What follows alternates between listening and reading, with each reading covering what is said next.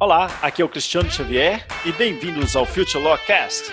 Hoje eu estou aqui com Marcelo Schuster, CEO da DTI e host do podcast Os Agilistas.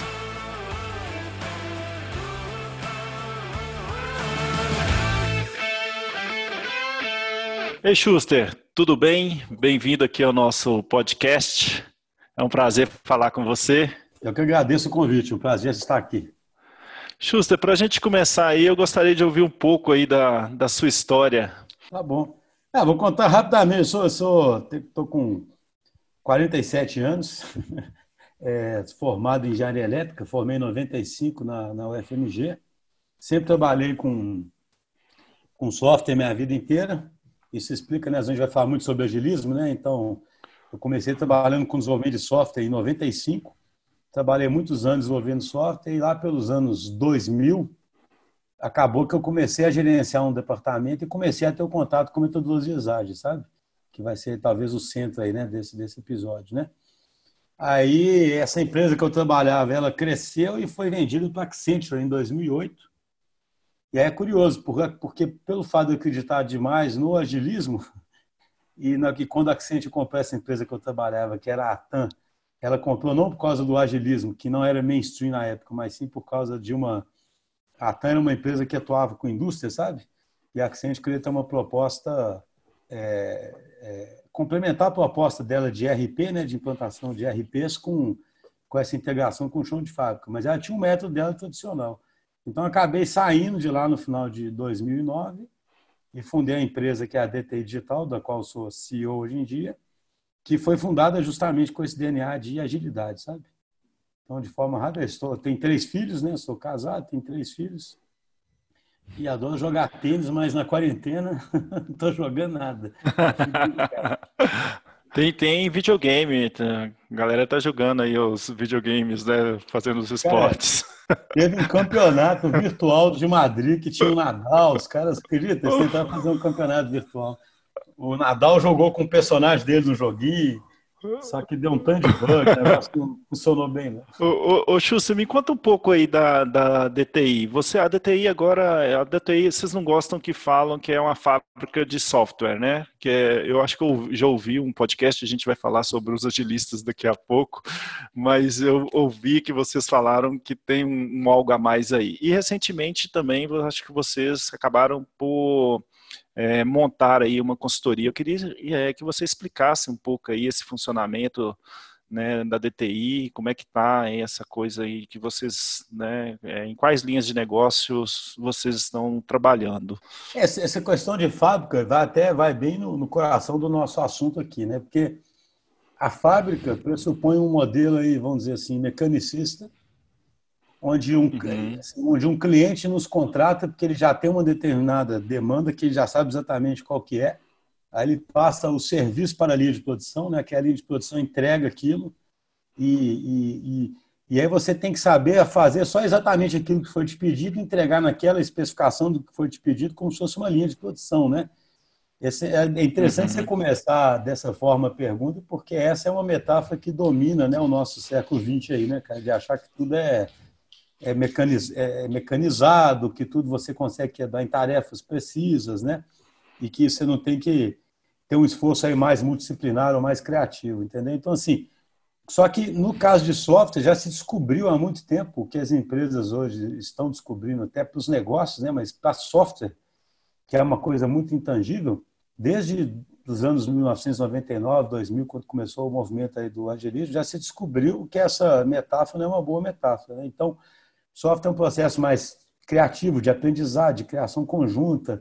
Então, quando a gente fundou a DTI, a gente foi atrás disso, de conseguir criar grandes produtos digitais com os nossos clientes, seja para uso interno, seja para eles usarem com os clientes deles, mas participar ativamente desse processo criativo e perseguir resultado, né? E não perseguir um escopo ou entregar um escopo, entendeu?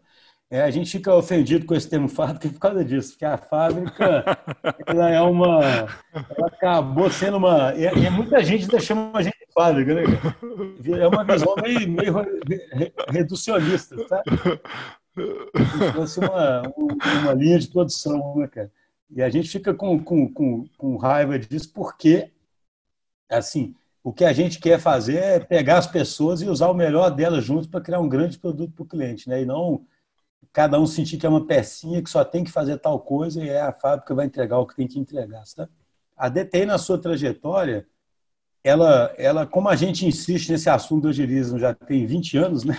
Então, assim, mesmo antes da fundação da empresa, a gente tem uma experiência muito rica, né? Eu sempre brinco com os clientes que eles podem nos acusar de qualquer coisa, menos de não acreditar nesse troço, né, cara? Porque a gente realmente... Ou seja, eu saí lá, né? Eu saí de uma empresa que, quando teve a aquisição da Atam, que eu comentei, né? Saí de uma empresa que eu estava numa posição boa, uma empresa bacana, né? Mas para poder seguir essa ideia, né? De acreditar nisso no agilismo. E por que eu falo isso? Isso influenciou tanta gente que, mais do que apenas uma forma de fazer software, isso influenciou a nossa forma de organizar, de gerir pessoas, né? De engajar pessoas, de perseguir um propósito mesmo, né? Então, a empresa hoje é organizada de uma forma, e como já são umas 700 pessoas, ou seja, já é um volume de pessoas significativo, que alguns clientes nos procuram justamente para serem influenciados pela nossa cultura, sem nenhuma pretensão de ter receita, óbvio, né? Mas alguma forma de ser um referencial para uma mudança que as grandes empresas estão perseguindo. Então, recentemente, a gente adicionou na nossa oferta uma consultoria para além dessa influência indireta que a gente já consegue fazer, a gente conseguir fazer um tipo de mentoria com as lideranças, etc., para poder ajudar nesse processo de transformação, entendeu? Entendi. E aí também vocês têm aí os agilistas, né, que é um enorme case de sucesso aí nesse mundo. E eu queria, antes de você falar aí dos agilistas, para você contextualizar um pouco, né, já explicando aí o que é o agilismo para os nossos ouvintes aqui, né, porque a gente, do mundo do direito, a gente está, né, começando aí nessa jornada e eu acredito que a maioria ainda não entenda, né, ainda esses conceitos, né, não entende a metodologia ágil, não entende os conceitos de agilismo, de business agility. Então, eu queria que você contextualizasse aí um pouquinho para a gente e depois entrasse aí no podcast, porque eu também tenho uma pergunta interessante que eu li, que é, né, que vocês falam lá que vocês são nativos digitais com alma de artesão. Então eu quero entrar também nessa coisa assim de como é que é ser, né, digital, né, mas com essa alma de artesão aí. Então, o agilismo, eu acho assim, eu posso contar a história, né, de como o agilismo surgiu, mas só para, eu acredito assim, o agilismo, ele é um movimento, é uma filosofia de transformar uma organização, de mudar a metáfora na qual as organizações são baseadas, para ser uma metáfora mais orgânica, mais viva, mais capaz de se adaptar, sabe, ao ambiente de mudança, em contraponto à metáfora que dominou, digamos assim, eu gosto de falar do século XX, né, como se fosse o passado mesmo, né, que dominou o século XX, que era um ambiente mais estável e mais de eficiência, né? Então, assim, para não ficar muito abstrato, o que acontece, né? É o que eu cheguei a comentar um pouquinho, né? Lá nos anos, talvez, 99, 2000, para quem está ouvindo entender de onde vem o nome metodologia ágil, né?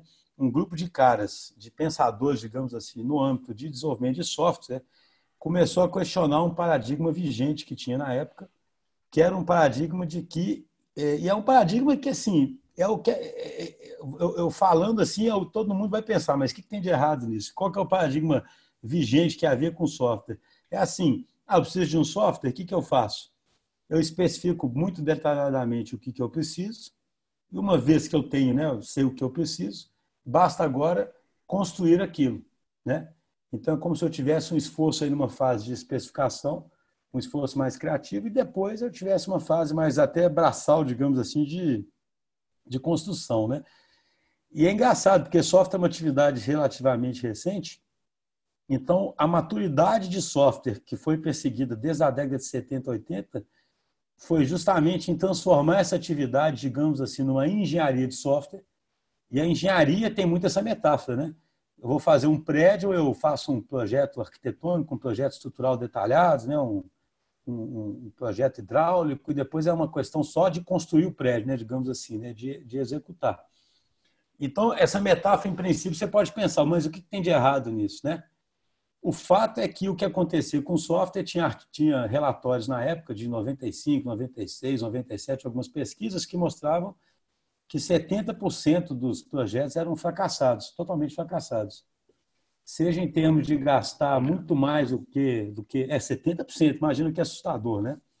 O que mostra que a metáfora que funcionava talvez para construção não funcionava para software, né? Porque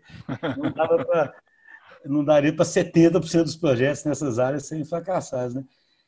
E aí, o pior fracasso que tinha, mais do que gastar mais ou demorar a entregar, o pior fracasso que tinha é que, depois de muito esforço, etc., você ainda não atendia a expectativa dos usuários ou do negócio. Então, um grupo de caras começou a questionar o paradigma, porque eu acho muito interessante em pensamento sistêmico que é assim, imagina, se você tem um paradigma de que para fazer software basta eu detalhar muito o que eu preciso e depois fazer, quando dá errado, qual que é a tendência a se fazer se eu estou nesse paradigma ainda? A tendência é detalhar mais, né? Entende? Que é o que acontece. A nossa cultura ocidental, principalmente, é muito isso, né? O pessoal já viu, o time de futebol é campeão é porque planejou direito, tudo é porque planejou direito, né? Nunca é a execução, né? Sempre o planejamento, né? Você imagina, a parte fácil do futebol é planejar, né? Eu preciso ganhar tantos pontos no ano, né? Assim, grande, né? Então, existe é como se fosse assim, sabe, uma obsessão com esse negócio do planejamento, e toda vez que dá errado é porque alguém planejou errado, né? É como se fosse alguém que errou no plano. Esses caras quebraram esse paradigma, falando assim, cara, o problema não é o plano, o problema é que essa atividade é de uma diferente natureza, é uma atividade que gera algo mais intangível, que eu não sei o que eu quero ainda, eu preciso então gerar isso num processo que eu possa aprender, né? E eu acho engraçado que eu sempre falo de software, pô, software não chama software à toa, né, cara? Ele chama software porque ele não é hardware, né? Então, o fato de ele ter software significa que você deveria poder mudar ele, né? E para isso eu preciso de um processo mais adaptativo, né?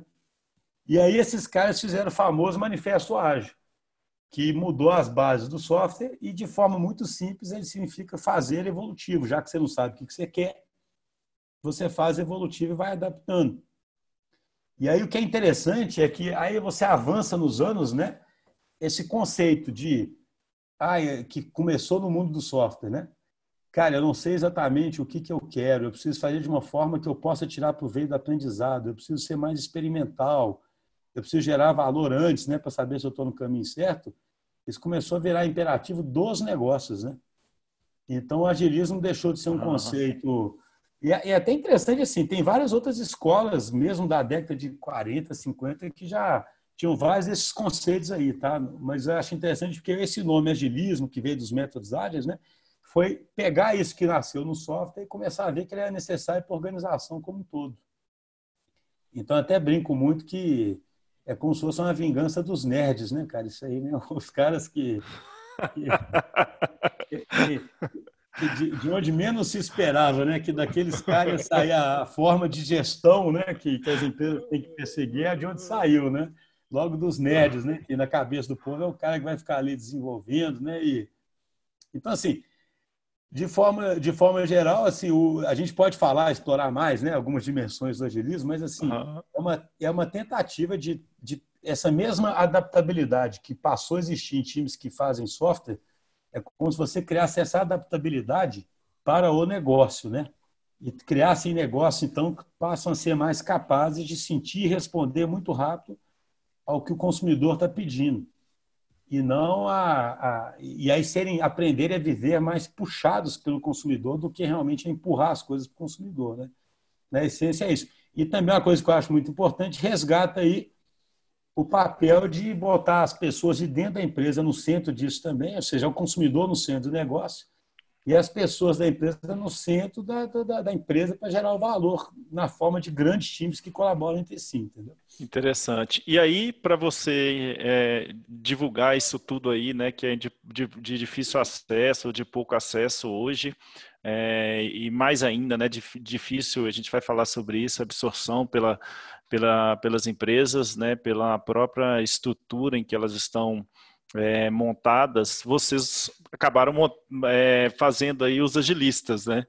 que é um sucesso enorme. Eu mesmo indico assim constantemente aí. Hoje mesmo eu já mandei do pessoal da Deloitte aí para vários escritórios hoje de manhã. Eu escutei na minha caminhada e já mandei. E é bem legal, né, Schuster, esse trabalho aí. Como é que está sendo isso? Como é que é isso para você, para o pessoal, para a DTI? Cara, esse negócio foi super legal, porque ele começou despretensiosamente, né? Assim, a gente é tão apaixonado com o assunto e gosta tanto adoro falar sobre o assunto, que a gente falou assim, a gente pensava em como divulgar isso mais, e aí eu achei podcast um canal interessante, porque podcast é informal, né? A gente pode, né? Assim, é um veículo informal, né? Não é igual ao vídeo, por exemplo, sabe? Que se você faz um vídeo e a produção tá boa, alguém já olha, não, esse cara não sabe falar no vídeo, né? Ele não editar direito o vídeo me parece um negócio mais complicado, né? Apesar de que hoje em dia tem tanto youtuber aí também fazendo de forma mais informal, né? E o podcast, cara, você senta e conversa né? Então, assim, isso é um assunto que você domina e é apaixonado igual a gente, ficou muito natural para a gente falar sobre, né? E a gente pensou assim, cara, o que a gente quer fazer aqui é realmente compartilhar a experiência, né, para a comunidade. Então, começamos compartilhando experiências nossas e aí o negócio foi ganhando tração. E aí a gente começou, hoje assim, a gente tem mais de 30 mil audições por mês, que é um número expressivo aí, né, nesse mundo. Caiu um pouquinho com o coronavírus, é interessante, né, as mudanças de hábitos, né, o pessoal... Olha... Sabe que todos os podcasts sentiram muito, né, tem umas pesquisas que mostram que tanto pela queda de hábito, porque às vezes o cara ouvia aquilo no carro, entendeu? E aí não está indo, né, não tá indo para o trabalho mais de carro, entendeu? Aí ele quebrou o hábito, né, disso. E também pela agonia inicial que eu acho que está passando agora de só querer ouvir coisas sobre coronavírus, cara. Assim, era uma obsessão, né? Só quero ouvir coisa do coronavírus, né? E um excesso de oferta também, né, Schuster? Porque não sei se por falta de criatividade ou por necessidade de sobrevivência, todo mundo foi para o mundo das lives, né? Sim. Então, cara, eu recebo 200 convites de live por dia, cara. Eu falo, cara, assim, não tem condição um negócio desse, né? Assim, o ser humano é muito de manada mesmo, né, cara? Assim, todo mundo vai para o mesmo lado, né? O que você pode fazer? Dá um desespero, você está em casa, trancada, vamos fazer live, né, cara? E aí, live, né? Vai chegar no equilíbrio, né, cara? Porque, assim, tem live demais, né? Eu não sei nem selecionar as lives que eu quero entrar, porque 200 convites por dia, cara. Aí eu falo, pô, e todo mundo falando sobre as mesmas coisas, né, cara, no final das contas. Né? Eu acho que a profissão aí de sucesso para o presente e futuro é a de curador. Né? A pessoa que vai fazer a curadoria para você com base aí, analisa todo o seu perfil aí, né, de que seus desejos, necessidades, competências que você tem, que quer ter, quer aprimorar e fala, cara, preciso contratar um curador aqui, ele vai... Hoje live dá para ter um curador de live, porque é muita live, viu, bicho? Desculpa, só para fechar. Aí a gente começou depois a convidar a gente, né, pessoas de fora. Então virou um lugar de compartilhar experiências sobre como fazer essa mudança que é tão difícil, principalmente em organizações tradicionais, né, que tem muita dificuldade em entender e aplicar os conceitos. Né? Às vezes entendem, mas é difícil aplicar. Então a gente tenta disseminar isso, porque quanto mais essa mensagem for passada, mais a gente acha que está cumprindo nossa missão. Legal. E essa coisa do artesão? Onde que ela entra aí? Porque me chamou muita atenção, né, essa frase, né, que nós somos nativos digitais aí com alma de artesão. E eu tenho falado, assim, por coincidência, a gente tem falado isso nas nossas consultorias, né, na consultoria do estúdio, algo nesse sentido, assim, dessa necessidade de ir e falar assim, olha, como é que as coisas estão indo mais para o artesanal, e a gente sempre leva para ir, né, para os exemplos das cervejas, né, dos pães, enfim, falei, cara, o negócio agora o que é isso, assim, essa alma de artesão, afinal de contas? Cara, o que a gente quis dizer aqui é o seguinte, assim, eu detesto que, assim, a gente, pensando na DTI, né, a gente não quer ter entregas ou relacionamentos pasteurizados ou enlatados, né, digamos assim, sabe?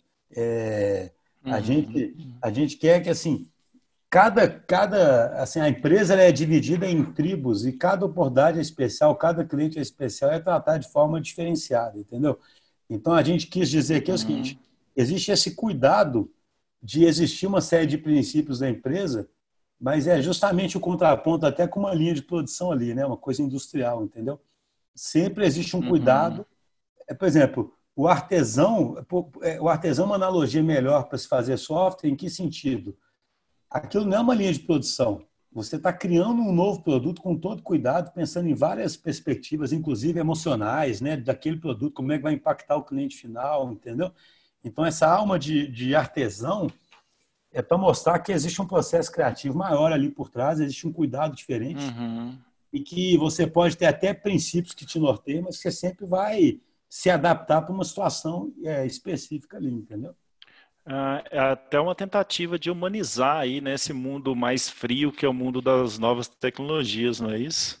Exatamente, aquele cuidado, né, cara, de fazer um negócio específico para aquela situação, entendeu? É tentar mostrar isso, porque eu falo, por isso que a gente tem ojeriza, assim, tem essa reação ruim à fábrica, né?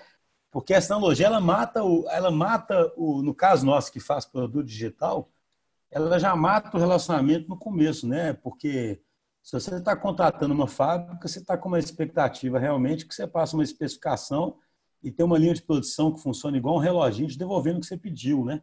E, na verdade, a gente acredita muito mais em interagir junto, em criar junto, em gerar valor junto, entendeu? Então, é um tipo de relacionamento totalmente Uhum. diferente, né? Que a fábrica já mata lá no começo, entendeu? Schuster, eu quero te fazer uma pergunta no seguinte sentido, que me veio à cabeça, eu tenho pensado bastante sobre isso, né, e tenho discutido com as pessoas, se o Agile, né, se os métodos ágeis, eles são para todo mundo, né? E por que é ser ágil? Qual a necessidade de ser ágil, Schuster? Então, engraçado, eu teria duas respostas para isso, tá? Eu falo assim, a necessidade mais, o que colocou o ágil como mainstream foi a necessidade de ser customer-centric, digamos assim, sabe? Né? Vamos dizer, a primeira coisa mais, a força maior, eu diria que foi essa, né? Na medida em que o assim, tanto do ponto de vista de ser customer-centric, como a hipercompetitividade trazida pela transformação digital, né? A gente sempre fala isso muito na DTI, né? A transformação digital ela traz essas duas características novas aí para o contexto, né? Para o cenário onde as empresas atuam, né? Uma hipercompetitividade do ponto de vista da concorrência e do ponto de vista do cliente, ele fica realmente no centro ali, porque diminui muito a assimetria de informação entre cliente e fornecedor. O cliente tem muito mais poder mesmo. E aí é claro que assim, se eu agora sou customer centric e o ambiente é um ambiente muito instável, é claro que eu começo a questionar se aquela minha estrutura que era focada em eficiência do passado e que era, eu sempre falo, né, que tinha aquela analogia da máquina azeitada, né? Toda empresa é como se fosse a empresa ideal lá do Jack Welch, né, cara, dos grandes líderes Uhum. das referências, vamos dizer, do século XX, ela é tipo uma máquina azeitada, né? O que é uma máquina azeitada? É como se lá no topo é como se no topo da empresa tivesse os pensadores, né? Que estão sempre azeitando aquela máquina, né? E aí, o que significa azeitar a máquina? Definir o que cada pecinha faz, né? Muito bem, e uma vez estiver fazendo aquilo com eficiência, está ok, né? Só que quando você muda para um contexto onde você já não tem muita certeza sobre nada, sobre o seu ambiente, sobre a concorrência, o consumidor, qual que é o seu negócio que você atua, etc., essa máquina azeitada ela não se adapta, né? Então não dá mais para ser uma máquina e ela não pode ser azeitada por quem está no alto, entendeu? Né? Então, assim, são duas Uhum. mudanças importantes. Né? Você nem enxerga como uma máquina e nem acha que existe uma camada superior no alto que faz todo o planejamento estratégico, ou sabe tudo que é feito, e uma camada mais embaixo que simplesmente atua fazendo o que foi comandado. Né? Aí quando você Uhum. pergunta, isso vale para todo mundo? Eu diria o seguinte, claro que pode ter negócios que não se sintam tão impactados ou ainda acham que são tradicionais, né? Ou áreas da empresa Uhum. que ainda acham que são muito assim, focadas em eficiência e que não tem por sentido se preocupar com esse tipo de coisa. Né? Mas aí vem uma segunda perspectiva minha, que é o seguinte: eu acredito profundamente que, assim, eu dei um motivo externo, né? O motivo externo é a necessidade da empresa ter uma Uhum, estrutura mais maleável e adaptativa. Mas, para mim, o ágil traz uma coisa muito uhum, forte internamente, que é criar propósito e engajamento nas pessoas. E aí eu, particularmente, uhum, acredito que mesmo em áreas onde você seja, digamos assim, mais taylorista, porque você precisa de muita eficiência lá mesmo, ainda que, num certo sentido, talvez você vai medir muita coisa, vai ter muito mais processos prescritivos, ainda dá para usar o ágil numa certa dose de permitir aqueles times evoluírem e melhorarem, entendeu? Então, uhum. não sei se eu respondi sua pergunta, não. Eu acho que é claro Não, que, sim, sim. entende? Depende de cada negócio, mas eu ainda acredito demais, cara, assim, que os times nos quais você confia, que podem se auto-organizar, etc., mesmo eles tendo um pouquinho menos de liberdade, por estarem talvez num contexto que eles têm que seguir mais processos, mais prescrição, porque tem indicadores muito claros ali de coisas que não podem falhar e que não, etc. Ainda assim, se eles puderem ter autonomia para mudar e evoluir aqueles processos, pensar sobre o que está errado lá no âmbito da ação, eu acho que eles se beneficiam muito com isso, entendeu? Interessante. E você acha que as empresas, né, no país elas estão abraçando o ágil assim cada vez mais ou não? Ainda é uma coisa também, tá igual eu falei sobre o mundo do direito aí, tá todo mundo meio que começando. E quais as dificuldades, né, nesse sentido, assim, por que não estão ainda, né, sendo que isso virou, né, quase que é uma necessidade básica aí para atuar, né, nesses tempos exponenciais. E vai ficar, na minha visão, vai ser mais importante ainda agora, né? Assim, no pós-pandemia, né?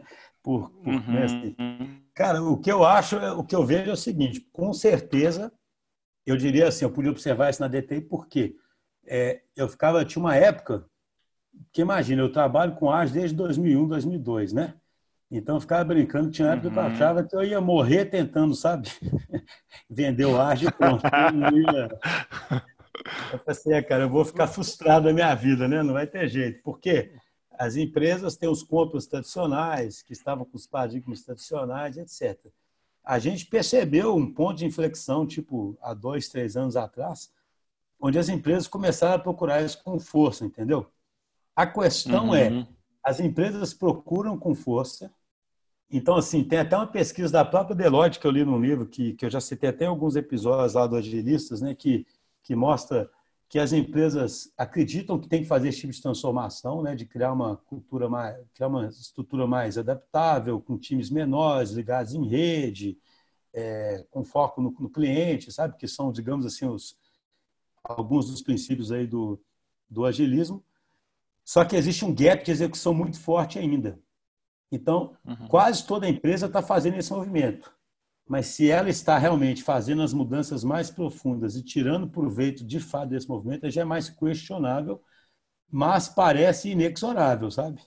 Só que, Uhum. aí você perguntou por que é tão difícil. Não, cara, assim, tem variáveis, sim, eu diria que isso aí vai desde, assim, eu estava relendo algumas coisas esses dias, cara, isso vai desde os incentivos que existem, vamos dizer, tipo assim, olha o tipo de coisa que é interessante pensar que afeta isso, né?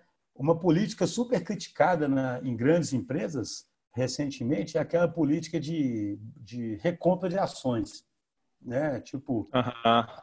a empresa, né, isso vem sendo cada vez mais criticado, né? A empresa ela tem dinheiro excedente, ela deveria investir aquilo em inovação, em tese, pensando na sustentabilidade dela, né? Ou talvez ter um buffer para uma crise dessas agora, né? Por exemplo, é o que o Nassim Taleb defende, por exemplo, é isso, né? E aí a empresa, Uhum. ela acaba artificialmente, às vezes, né? A crítica é essa, né? Aumentando o valor da própria ação, né? Recontando a ação. E com isso ela tira recursos, por exemplo, para inovação e tira recursos para habilitar o ágil, entendeu? Então, assim, olha de onde o Uhum. problema pode estar vindo, entendeu? Isso eu peguei um problema lá no nível, né, de incentivo até do mercado, né? Aham. Tem essa coisa também da perspectiva do curto prazo, né? Do executivo estar ali com o bônus dele para o ano que vem, então se ele investir em inovação hoje, vai acabar, né, diminuindo, podendo diminuir Não, aí o bônus dele para o próximo ano, que é também um desincentivo, né, para o exatamente. executivo aí. Hoje E em pesa no dia, bolso, né? cara, assim, o mundo vai e volta nos extremos, né? Eu sempre brinco, né? O ser humano, assim, pensando em complexidade, cara, eu sempre penso assim, o ser humano está sempre procurando modelos puros, né, para as coisas, só que o mundo está aí não ligando muito para os modelos que a gente cria, né? Então, num dado momento, ficou muito forte essa ideia de que a única coisa que a empresa faz é gerar valor para o acionista, né? E pronto, né? Tipo assim, se ela fizer isso, tudo está resolvido, né? Isso vem sendo criticado, né? Não que gerar valor não vá deixar de ser importante, mas parece um modelo muito simplificado, né? Muito unidimensional, né? E aí ele tem esse problema que você disse, esse modelo ele gera uma visão mais de curto prazo, né? E essa visão mais de curto prazo, ela faz com que a empresa vai focar muito mais em eficiência mesmo, ela vai ficar muito mais presa nos planos passados, vai ficar muito mais presa em fazer o que ela sempre fez, porque o cara tem que dar resultado em curto prazo, do que admitir um certo desperdício, entre aspas, para poder inovar, né? Então, você vê que o problema vem desde esse jeito de encarar a gestão da empresa, até no relacionamento com acionistas e com o mercado, até a forma como as lideranças são criadas, né, cara? Assim, uma empresa ágil, eu sempre falo isso, né? Acho que até comentei nesse episódio que você comentou da Deloitte, acho que eu falei isso lá, tipo assim, a atuação do líder é mais invisível, sabe? Isso incomoda demais um líder, Uhum. porque ele é criado num ambiente onde ele tem que aparecer para galgar a escada corporativa, né, cara? Como é que você admite ser mais invisível, né? Ser mais servidor. Exatamente. Eu gostei que até nesse episódio a Glaucia falou, né, que é difícil o executivo acreditar que o que levou ele até agora a ter sucesso, né, não serve mais. E é uma grande dificuldade, né? Eu lembro também de uma coisa que eu ouvia muito na Localiza, que era isso também, mais ou menos parecido com isso, que era assim, sucesso passado não garante sucesso futuro. Era quase um mantra ali que eu ouvia na Localiza. Então, assim, a liderança é um grande issue aí nessas questões todas, né? Sim, com certeza. Eu acho que eu sempre cito, né, o livro Teams of Teams, né, cara? Eu gosto de brincar o seguinte, nesse livro, ele virou uma metáfora interessante aí, porque assim, eu sempre falo que tem que tomar cuidado com o livro de negócio, né, cara? Inclusive, negócio eles adaptam bem as historinhas ao outro, né? Mas eles podem ser inspiradores mesmo assim, né? Então, assim, esse livro, para quem não conhece, é um general americano que estava cuidando, né, do comando militar contra a Al-Qaeda, né, dos Estados Unidos contra a Al-Qaeda no Iraque, né? E ele virou uma metáfora interessante, porque é como se fosse uma grande empresa tradicional, com todo o poder e recurso que você imaginar, lutando contra as startups, né? Que no caso aí seria a própria Al-Qaeda, né? Com uma estrutura em rede, né? E perdendo, né, cara? Então, esse livro ele fez sucesso por causa disso. Aí eu gosto de brincar o seguinte, cara, se um general 5 estrelas, né, do exército americano, né, que tinha o FBI, a NSA, a CIA, mais os Marines, tudo no comando dele, pode fazer uma reflexão profunda em que o papel dele de líder, o role model, ele fala isso muito, estava errado, ele tinha que se tornar um líder diferente e partir de uma posição de muito mais humildade e de abrir espaço para o time. Por que a gente não pode, né, cara? Assim, né? Se o Aham. general 5 estrelas pode, né, cara? Com todo poder, né, cara? Então, para mim, o mais inspirador no livro é isso, né? Eu não sei o tanto que a história pode ser romantizada, mas o cara fala assim, cara, eu queria que os meus times tivessem autonomia, né, e tomassem decisões e via que eles eram muito capazes de fazer isso, né? Só que o meu role model, né, a inspiração dele de líder que ele tinha aprendido era o quê? O líder como um grande mestre de xadrez, né? Que sabe todos os movimentos, né? Uhum. Aquele cara que domina, que sabe, fala, né? É tipo, eu sempre brinco, é aquele cara fodão dos filmes americanos, né, cara? Aquele cara que sabe o que fazer, né? E aí ele falou, cara, só que eu não sabia o que fazer em muitos casos, a maior parte dos casos, quem sabe o que fazer são os caras mesmo que estão na operação lá, né, que tem que poder tomar a decisão. Então, eu tinha que me enxergar muito mais como um jardineiro que parte de uma posição de humildade, porque ele cria condições, cria um bom ambiente, aí as coisas florescem, né? Que é isso que um jardineiro faz, né? Vai fazer isso. Você está há 20 anos numa empresa, com um plano de carreira estabelecido, galgando degraus, tendo que aparecer para o seu chefe, né? Assim, para poder ter promoção. E eu não estou criticando, não. Acho que o ser humano reage aos incentivos, né? Como é que você vai ter essa grandeza de abrir mão, né, disso? Então, assim, por isso que isso tem que, por isso que a mudança ela é emergente em vários times, mas ela tem que ter um apoio lá de cima, entendeu? Porque senão, se a estrutura de incentivos continuar a mesma, você nunca vai abrir mão desse poder que você tem como líder, entendeu? É muito complicado. Entendi. É o que pega mesmo é a questão cultural, né, Schuster, para essa mudança, né, para a transformação de fato ocorrer. Então a gente tem problemas diversos aí, e eu queria saber, partindo desses problemas, né, que a gente já vem falando aí, o que as organizações podem fazer para desenvolver uma cultura ágil? Então, o que eu acredito que tem que ser feito, eu sempre brinco também com as pessoas assim, você não vai planejar detalhadamente como ficar ágil, né, cara? Tipo assim, isso já seria um contrassenso, né? Então, você fica ágil já começando a ser ágil, né? A gente até tem um episódio nosso lá do nosso podcast que chama The Fucking First Step, né? A gente fala, é o tal do primeiro passo, né, cara? Que eu ficava brincando assim, às vezes, isso aí surgiu de uma brincadeira que eu fazia, que eu ficava assim, se fosse aquele time americano que eles adoram usar o fucking, né, cara? O cara fala, cara, o cara fala assim, dá logo o fucking first step, né, cara? Não fica imobilizado aí, né? Então, assim, eu acredito muito que, como uma das, para mim, você tem que, porque assim, um desenho de uma empresa ágil vai começar, no mínimo, nem que seja de forma híbrida, porque a empresa talvez vai ter uma estrutura mais tradicional, convivendo com uma estrutura mais de inovação, mas a empresa vai se orientar em torno de fluxos de valor e ela vai começar a ter times multidisciplinares entregando valor nesses fluxos. Então, para mim, o primeiro passo é começar a criar esses times e criar times que realmente, eu sempre falo isso, os famosos squads, ou o jeito que a empresa quiser criar, né, chamar esses times, não precisa necessariamente estar envolvido com software, né? Apesar do software estar muito envolvido em tudo, mas o que eu sempre, eu estou mencionando isso por quê? Porque isso, para mim, é um primeiro passo importante. Porque se você cria um time desses de verdade, e o de verdade quer dizer que o time, de fato, tem autonomia para tomar a decisão, ele é orientado por valor e não por tarefa, por pré-definições, entendeu? E ele tem ali dentro uma capacidade toda de habilidades instaladas para poder tomar decisões, esse time vai desafiar a estrutura vigente, entendeu? E aí, se a liderança estiver atuando, por isso que eu falei no começo que a gente quer começar a fazer uma mentoria que ajuda a liderança também, por isso que a mudança ela é top-down e bottom-up ao mesmo tempo. Ou seja, você começa a criar uns times que você quer praticar o agilismo lá dentro.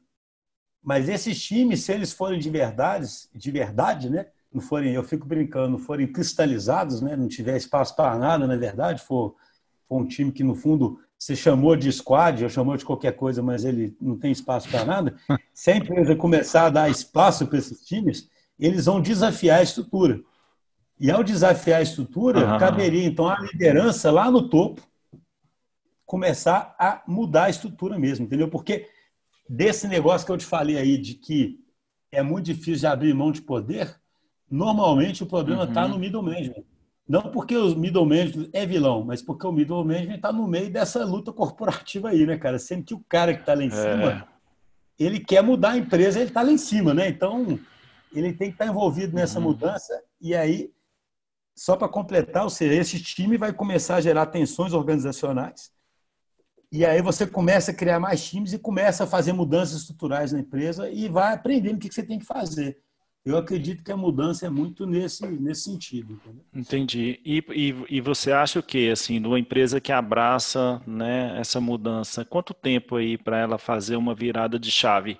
Ou não tem jeito de fazer essa virada de chave e é melhor fazer igual a Gartner sugeriu lá em um artigo que eu li, aquele modelo 70-30, 80-20, né, gastar 20%, 30% de todos os recursos para criar uma organização nova que vai desromper com a organização principal. Eu acho que é impossível ter um tipo de previsão, porque isso depende do histórico, da cultura, do negócio da empresa, né? Eu gosto muito daquela metáfora de misturar café com leite, sabe? Não sei se você conhece a metáfora, né? De falar que a mudança... Porque, assim, qual que é o processo de mudança tradicional, né, cara? No processo de mudança tradicional, é como se fosse assim, eu estou hoje na situação A e eu quero ficar A, que é a minha situação B. Agora é simplesmente uma questão de eu traçar esse plano de como chegar em B e executar o plano. Só que esse processo ele é falho, ele é totalmente falho, né, nesse contexto. Por quê? Porque essa mudança é complexa, né? É aquela história de complexidade. Você não sabe como os diversos agentes vão reagir, o que vai emergir. Então, assim, você nem sabe que ponto B é esse, né? Porque você sabe lá o que é a nova empresa grande age, ninguém sabe. E se você soubesse qual que é o ponto B, imagina se tivesse uma visão, né, cara, uma bola de cristal, saber qual que é o ponto B, não quer dizer que você sabe chegar nele, né? Então, a metáfora que eu acho mais interessante, que eu li em algum artigo, eu sempre esqueço o autor, cara, o cara fala assim, o Gartner fala disso também, quando ele fala de trazer o futuro para o presente, né? Fazer o futuro conviver com o presente é o quê? Café, por que essa metáfora de café com leite quer dizer o quê? Quando eu jogo café com leite, ele já começa a misturar ali, né? Então é como se fosse assim, eu já começo a fazer mudanças no presente, e aí essa mudança boa, o que for funcionando vai espalhando para a empresa, daqui a pouco a empresa virou esse café com leite misturado. Eu não sei exatamente como eu cheguei lá, entendeu? E isso incomoda muito a gestão tradicional, né? Porque se o cara quer ter um cronograma da mudança, quer acompanhar demais o progresso da mudança, quer saber quanto tempo falta para mudar, né? Para acabar a mudança, ele fica doido, né? Mas é verdade que muita gente questiona até o transformação, porque não é transformação pressupõe que você, tipo, eu era isso e virei agora é isso, né? Na verdade, essa empresa orgânica, ela está o tempo todo mudando, entendeu? Ela fica o tempo todo mudando. É um ser mais orgânico, que fica continuamente mudando, né? Então, é quase que um processo contínuo sem fim, entendeu? Entendi. E aí talvez seja interessante esse modelo da Gartner, né? Talvez, né, em algumas situações. Se a cultura for tão contra aí essa transformação, talvez seja interessante você mesmo começar uma outra ali do zero, incubar uma outra, né, para começar do zero, na página em branco.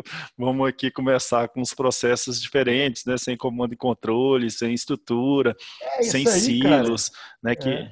Isso aí parece com um dilema de inovador, sabe? Que assim, a empresa tem um negócio principal lá, cara, e qualquer coisa nova sempre é morta pelo negócio principal, né? Porque ela não traz muita receita, né, etc, né?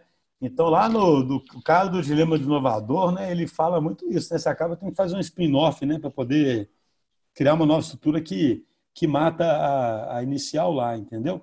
Mas eu vejo mas assim, como eu comentei antes, eu acho que pode ter caso que você tem que fazer isso mesmo, porque você fala assim, cara, eu vou começar coisas tão diferentes aqui e que elas vão ser sempre abafadas, né, pela realidade vigente, que eu vou acabar tendo que criar uma nova organização, né? Mas, como tudo, não tem receita, né? Então, eu acho que tem hora que você tem que desafiar a estrutura mesmo atual, sabe? Porque senão você corre risco. Por exemplo, tem muita empresa, cara, que ela cria um lab, né?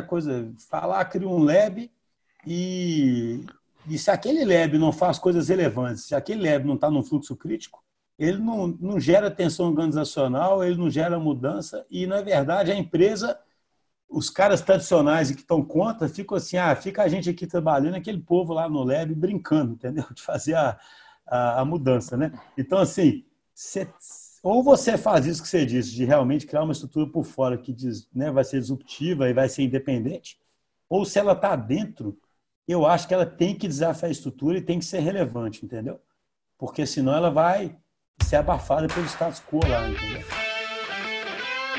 Então, Justo, eu estava falando o seguinte, que no mundo do direito, assim, da pesquisa e da análise, né? Teve essa pesquisa da análise, que é uma editora importante, e ela perguntou né, para os executivos de departamentos jurídicos, se elas consideravam, né, se esses executivos consideravam os serviços dos escritórios de advocacia excelentes. E a resposta foi que menos de 30%, né, dos executivos consideram os serviços dos escritórios excelentes. Uma grande surpresa, porque se você vai perguntar, né, para os escritórios, eles acham, né, afirmam com toda certeza que os serviços são excelentes. Então, é um mundo nosso, né, de estrutura, de uma coisa, né, de comando e controle muito forte, de silo, principalmente silo muito forte, de que ainda não entendeu essa importância, né, da experiência do cliente. E aí eu quero saber, né, de você, e assim, queria que você comentasse, assim, como é que, dentro, né, disso tudo que a gente está falando, né, como é que entra aí essa, né, necessidade, esse core aí, de cada vez mais a gente ser voltado, né, para o employee experience, que você já falou, comentou um pouco, mas também dessa coisa, dessa pegada, né, de colocar verdadeiramente o cliente no centro. É uma dificuldade também nos outros setores? Então, o que que eu acho, cara? Assim, eu estava lendo outro dia um negócio que eu achei interessante, né? Assim, eu falei que eu reli algumas coisas, sabe? A análise estratégica, até então, assim, muito do que dominou a análise estratégica, Porter, etc., né? Era muito baseado em você posicionar a sua empresa num determinado ambiente onde você tivesse uma vantagem competitiva sustentável, sabe? E isso dependia muito, assim, por exemplo, de analisar concorrentes, incumbentes, não sei o quê, e o poder dos compradores, por exemplo, né? Então é curioso, porque eu estou dizendo isso porque é quase como se, no fundo, um escritório de advocacia, enquanto ele está conseguindo vender do jeito, enquanto ele tem demanda e enquanto ele consegue vender bem e etc., ele na verdade não é customer centric, porque na verdade ele pensa assim, seja explicitamente ou não, seja olhando até seja até achando que está fazendo um bom serviço ou não, se ele continua vendendo e o modelo dele continua funcionando, a tendência é você ficar meio no conforto ali, né? Então, assim, muitas empresas, elas acabam que vinham numa realidade sempre de empurrar, né? Assim, médico é muito isso, né, cara? Assim, né? Assim, para pegar um exemplo extremo, né? O médico quase que pensa assim, olha, se o médico for um médico de reputação, ele pensa, cara, esse cara, qual a opção que ele tem? Ele tem que vir em mim se eu sou educado, se eu não sou educado, se eu respondo ele, se eu tenho paciência com ele ou não. Né? Não estou falando, obviamente, que todo médico é assim, né? Mas é fácil de um médico pensar muito assim, né? Se eu for tecnicamente muito bom, etc, etc, o resto aí não interessa, né? E ficar nesse modelinho de negócio e todo mundo pagando a consulta cara, ouvindo o desaforo, porque pensa assim, esse cara vai resolver meu problema lá, né? Mesmo que ele não me atenda bem ou me faça esperar, né? Ou não deixe perguntar nada, etc. Eu estou fazendo essa analogia porque muitas empresas se sentiram durante muitos anos muito bem posicionadas num determinado espaço, né? Atuando numa determinada indústria, e pensando assim, cara, eu estou muito bem situado aqui, tenho uma vantagem competitiva sustentável aqui, é isso, né? E na verdade elas não estão lá botando o cliente no centro. Aí você vem para esse mundo maluco nosso, que as indústrias, por exemplo, hoje uma empresa dessas que você fala de advogado é ameaçada por uma startup de inteligência artificial. Então, assim, as fronteiras, né, do que pode te ameaçar mudam completamente, né? A análise ambiental muda completamente. E aí você passa a ter uma pressão verdadeira de retomar o princípio, que eu acho engraçado, essas coisas não são novas, não. Você pega o Peter Drucker, acho que foi em 1950, ele fala que um negócio só tem sentido a partir da definição do que é o cliente daquele negócio, né? Ou seja, essa ideia de ser customer centric que existe desde sempre. Mas, em algum momento, as empresas tinham muito mais força do que os clientes, podiam empurrar as coisas delas e ficar confortavelmente ali pensando que são competentes, né, cara? Agora o cliente é muito mais exigente, tem muito mais poder, tem muito mais opção e a concorrência surge de tudo quanto é lado, né? Então, eu acho que não tem negócio nenhum que escapa disso, sabe? Exceto alguém muito protegido por algum tipo de monopólio, né? Ou por algum tipo de recurso de capital intensivo que outros não têm acesso, entendeu? A maior parte dos negócios está muito ameaçada, né? Então, na hora que os escritórios de advocacia começarem a sentir a dor mesmo de plataformas, porque, cara, o pessoal não entende bem o que é o exponencial, né, Cristiano? Você vê que eu falo que a gente vê na pandemia, né, cara? Assim, a pandemia é uma prova disso, né? Porque quando o meu de casa é pequeno, você acha que é bobeira, né? Só o dia que o negócio transborda que você começa a perceber, né? Então, assim, se fala o tempo todo que vai ter plataforma de inteligência artificial aí que vai ameaçar, né, as empresas de direito na forma que elas estão constituídas hoje, né? Só que o cara sempre fica achando que está distante, está distante, está distante. De repente vai ser avassalador, né? Eu não entendo muito da área suas, não, mas eu imagino. Daqui a pouco vira quase commodity ter plataformas que fazem petições, que fazem isso, que fazem aquilo, e que pegam uma fonte de receita segura que o cara tinha ali e acaba com aquela fonte, né, cara? Mas o cara só vai sentir aquela dor na hora que o negócio acontecer, entendeu?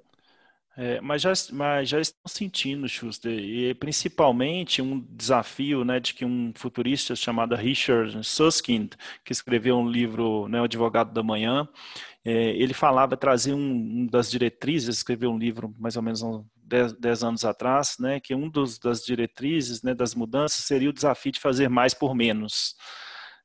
E os escritórios estão começando a sentir isso na pele. Então, se eles não automatizarem, né, se eles não mudarem, né, a cultura, os parâmetros, a estrutura, enfim, tudo isso que a gente vem falando, vai sofrer ainda mais, porque já está sofrendo, há uma queda de receita, uma pressão por custos muito grande, entendeu? E aí começam a surgir também novos modelos de negócio, além das Lotex, né, que são essas empresas de tecnologia jurídica, que são os serviços jurídicos alternativos, chama Alternative Legal Service Providers, que ainda no Brasil é proibido, né, ter um serviço jurídico alternativo, porque aqui, né, todo escritório, por exemplo, ele tem que ter um nome dos fundadores, etc. Né? E aí você tem uma plataforma como a Axiom, por exemplo, né, que você pode contratar, uma empresa pode contratar os advogados pela essa plataforma e ela distribui no mundo inteiro. E na hora que você vai ver para quem que a Axiom atua, ela atua já para 50 das 100 maiores empresas do mundo. Então, tem uma mudança muito profunda acontecendo e isso também, já caminhando aqui para o nosso final, é uma pergunta, né? Porque o que a gente estava esperando, né? A gente, na Future Law, a gente tem trabalhado isso há 3 anos, né, falando que essas mudanças vão acontecer. É difícil, né, assim, tem hora, porque, né, as pessoas, né, dentro disso que a gente está falando, não acreditam muito, mas eu quero saber de você aí, assim, se nesses tempos aí de pandemia, né, e Black Swan total, a gente finalmente acelerou aí essa transformação digital, quer dizer, o que a gente ia viver aí em 5 anos, em 10 anos, a gente está já, né, vivendo agora, ou se não, se era um caminho natural mesmo? O que eu acho? Tem até uma piadinha circulando na internet, já viu? Que fala assim, o que mais acelerou a sua transformação digital na sua empresa? Aí tem várias opções, uma delas é o Covid, né? Que foi o que causou a transformação. Assim, eu acho que nesse momento ainda, o que a gente sente do mercado, dos clientes, é assim, esse primeiro momento é um momento de sobrevivência, né? Porque esse negócio é de uma proporção absurda, né? Assim, tem negócio que maior parte dos negócios perdem a receita totalmente, né? E você rompe com as bases do negócio. Então, assim, é quase que entra em modo sobrevivência, né? Mas eu acho que é inexorável que após esse primeiro modo de sobrevivência a pessoa comece a ter calma para pensar um pouquinho sobre o futuro de novo, que esses movimentos que a gente comentou hoje de mudança organizacional e de usar o digital não sejam acelerados, entendeu? Porque é a única escapatória, né? Assim, você imagina, como é que uma empresa vai reagir rápido o suficiente para essas mudanças que você nem sabe quais são, sejam elas para você gastar menos para fazer mais, seja elas para você atender melhor o cliente, né? E etc., confiando numa estrutura que tem um cara lá no alto, que ele que faz um planejamento estratégico e espalha para a empresa executar, entendeu? Então, assim, fica muito evidente, né, a necessidade de você ter que ter uma organização onde você tem vários e vários times engajados, abraçando a causa da empresa, né, com aquele propósito, unidos pelo propósito, e tentando mudar aquela empresa, e fazendo experiência aqui, experiência ali, e fazendo a empresa trilhar um novo caminho, entendeu?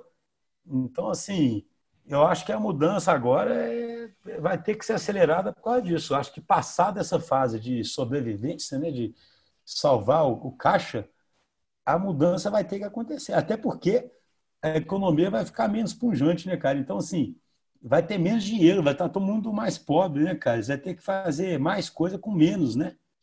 E, assim, fazer mais com menos é ter uma capacidade de experimentação excelente, de adaptação melhor ainda, né, cara? Assim, entende? Então, porque quando você tem muito dinheiro, isso esconde muito problema, né? E aí que é um problema, que é um paradoxo, porque no paradigma tradicional, o cara acha que para poder fazer menos e aproveitar melhor o dinheiro, ele tem que planejar muito, né? No paradigma ágil, o cara fala o contrário, fala, não, você não tem que planejar muito aí no topo, não. Você tem que distribuir poder, digamos assim, para vários times, cara, fazer vários times terem propósito e fazer esses caras acharem o caminho. E você, como líder, vai sabatinar esses caras, né? E aí você vai gastar menos e vai descobrir o caminho mais rápido. Então, assim, eu tenho medo de ter um recuo, porque agora vai ter menos dinheiro. Alguns caras podem querer controlar mais ainda, entendeu? Porque abrir mão de controle é difícil, né? Só que, no fundo, é controlar menos, entendeu? E dar mais propósito para os times, né? A saída é essa, na minha visão. Só que eu tenho medo de ter um recuo, tá? Porque como os orçamentos vão ficar mais apertados, aí os líderes voltam para a zona de conforto deles, né? Que é tipo isso, me dá um Aham. plano, justifica quanto está gastando, não sei o quê, só que não é isso, né? Entendeu? Então eu tenho esse medo, mas eu acho que como as empresas que realmente fizerem experimentação vão avançar mais rápido, isso vai mostrar para o resto que não tem saída, entendeu? Até isso é incerto, né? Até isso a teoria da complexidade serve aqui totalmente, que a gente não sabe se vai acelerar, né? Se a gente está evoluindo ou se a gente vai, ou Você, se a gente vai evoluir ou se a gente vai evoluir, né? porque pensa bem, imagina isso que eu falei. A gente, quando está falando de por que, que a mudança não acontece, né? Existe essa necessidade de controle até do ser humano, né? De controlar a incerteza, né? De etc. Isso acontece nas empresas demais. Aí agora que o cara vê um cenário mais incerto, que ele tem menos dinheiro, que o negócio dele está ameaçado, você fala para ele assim, cara, você vai ter que confiar nos times. Aí o cara que já não fazia isso antes, cara, ele vai falar assim, pô, você tá doido, né, cara? Assim, é, mas assim, então eu vejo essa ameaça, mas como eu não vejo outro caminho, né, cara? Assim, eu não acredito que um cara lá do alto vai saber o que fazer, né, cara? É tanta ação, é tanta coisa. O cara vai ficar, se ele for fazer pelo caminho tradicional, ele vai ficar para trás mesmo, né, nessa. Então, mas eu acho que existe muita empresa que vai falar, vocês estão doidos, vocês brincavam antes disso, ficavam gastando dinheiro ali, agora eu quero saber tudo que está acontecendo, entendeu? Agora está tudo na minha mão. Eu acho que tem um perigo de ter um retrocesso aí, viu? É verdade. Ô Schuster, uma pergunta aqui final, já aqui no campo filosófico, né? Eu sei que você é um estudioso, que você lê bastante, e dois livros com certeza você já leu. A gente falou, aliás, eu já ouvi você falando, né, na aula e já entrevistou também aí o Humberto Mariotti, né, no podcast, nos Agilistas. E eu tenho um dilema aqui, né, um dilema que talvez você possa me ajudar a esclarecer, que é o seguinte: o Lalu fala lá no livro dele, né, que a gente está caminhando aí dentro da escala da evolução, né, para uma sociedade teal, né, que onde os seres humanos são mais evoluídos e, por consequência, as organizações são mais evoluídas, né, com um senso de propósito muito forte, com autonomia, autogestão, integralidade, né, todo mundo podendo, né, desenvolver as suas próprias, um ambiente que possa desenvolver suas próprias potencialidades, e a gente vê isso mesmo em algumas, né, organizações. Mas, por outro lado, você pega aí o Mariotti, que vem né, vem num lado, falando de um lado completamente oposto aí, com base aí até na perspectiva de pulsão de morte freudiana, e que ele fala que a gente está caminhando por caos, né, de desemprego, impacto no meio ambiente muito forte. Enfim, eu quero saber, assim, em sua opinião aí, você acha que a gente está caminhando para o caos? Ou a gente está evoluindo? Quem está certo certo nessa história aí? É o Lalu, né? Cara, Ou é o Mariotti? eu tenho medo, assim, eu sou meio pessimista, sabe? Eu tenho medo porque, assim, como eu te falei antes, muita, tem muito movimento, igual, por exemplo, né? É o que eu falo, o ser humano é muito extremista, né? Então, por exemplo, essa história de que essa busca por eficiência na China, por exemplo, né? E as cadeias tão enxutas, né? As cadeias de suprimento, é como se, pensa bem, é como se o mundo fosse uma grande bolha que só funciona quando tudo está funcionando muito bem, né? Sabe? E quando dá é claro que essa pandemia, né, é um evento excepcional, né? Muito forte, mas assim, você vê que não existe buffer em lugar nenhum, né? Então, assim, os Estados Unidos estavam se questionando muito assim, como é que pode o país mais rico do mundo não conseguir ter máscara, né, cara? Para distribuir para os médicos. E aí, por quê? Porque é tão baseado que a máscara vai ser feita na China e etc., né? E não estava conseguindo comprar. Mas eu estou falando isso por quê? É como eu te falei, o ser humano ele é muito extremista, parece que ele só pode sempre se apegar a algum modelo, sabe? Então, até um mês atrás era globalização, todo mundo integrado, né?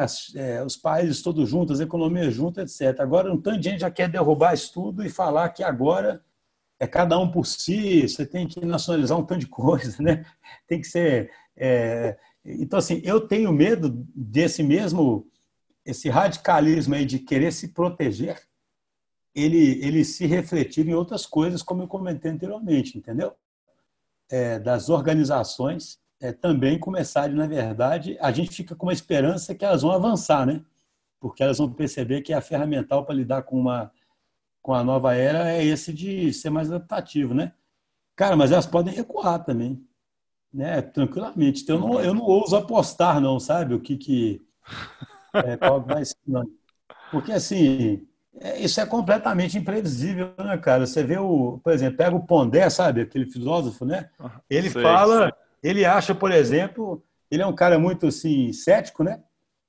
Tem gente que é otimista que fala assim, o ser humano vai ser mais solidário disso, né? Ele acha que não vai acontecer nada disso, que na hora que a gente voltar aí para a rua, rapidinho a gente volta ao que era antes e acabou, entendeu? Tipo assim, que a gente não vai... Expressa uma visão romântica de procurar significado nesse caos, né? Já que aconteceu isso tudo, é porque tem algum significado e nós vamos sair melhor, né? Eu, como tendo a não ver significado em nada, eu acho que nós vamos sair... Se a gente sair melhor é por sorte, entendeu? Não é porque tem um significado na pandemia. Infelizmente, assim, o jeito que eu penso é assim. Vai ser por sorte. Se na crise e nas condições econômicas e políticas que vão ter depois da crise, que a história de efeito borboleta, né, cara? Vai ter um sistema complexo lá que pode ir para um lado ou pode ir para outro totalmente diferente, né? Então, assim, não é muito esclarecedor o que eu estou falando aqui, não, mas eu acho que é realmente imprevisível, sabe? Eu acho que tem lugar que pode ir para um lado, tem lugar que pode ir para o outro lado. Depende, é o tipo de sistema totalmente complexo. Né? Totalmente. E você está se agarrando aí ao estoicismo, né? Hoje eu ouvi a enzima de manhã também. E você está aí, né? Firme e forte, agarrando aí no estoicismo, né? Assim, não é? O que eu acho, assim, eu sempre brinco, assim, eu tenho altas discussões filosóficas com um sócio meu, o Vinição, né, cara? Eu falo assim, cara, eu não sei se a gente consegue ser estoico por causa da nossa biologia, que já nos facilita, ou se a gente pode escolher ser estoico, entendeu? Porque tem gente que é ansiosa por natureza e tem gente que não é, né?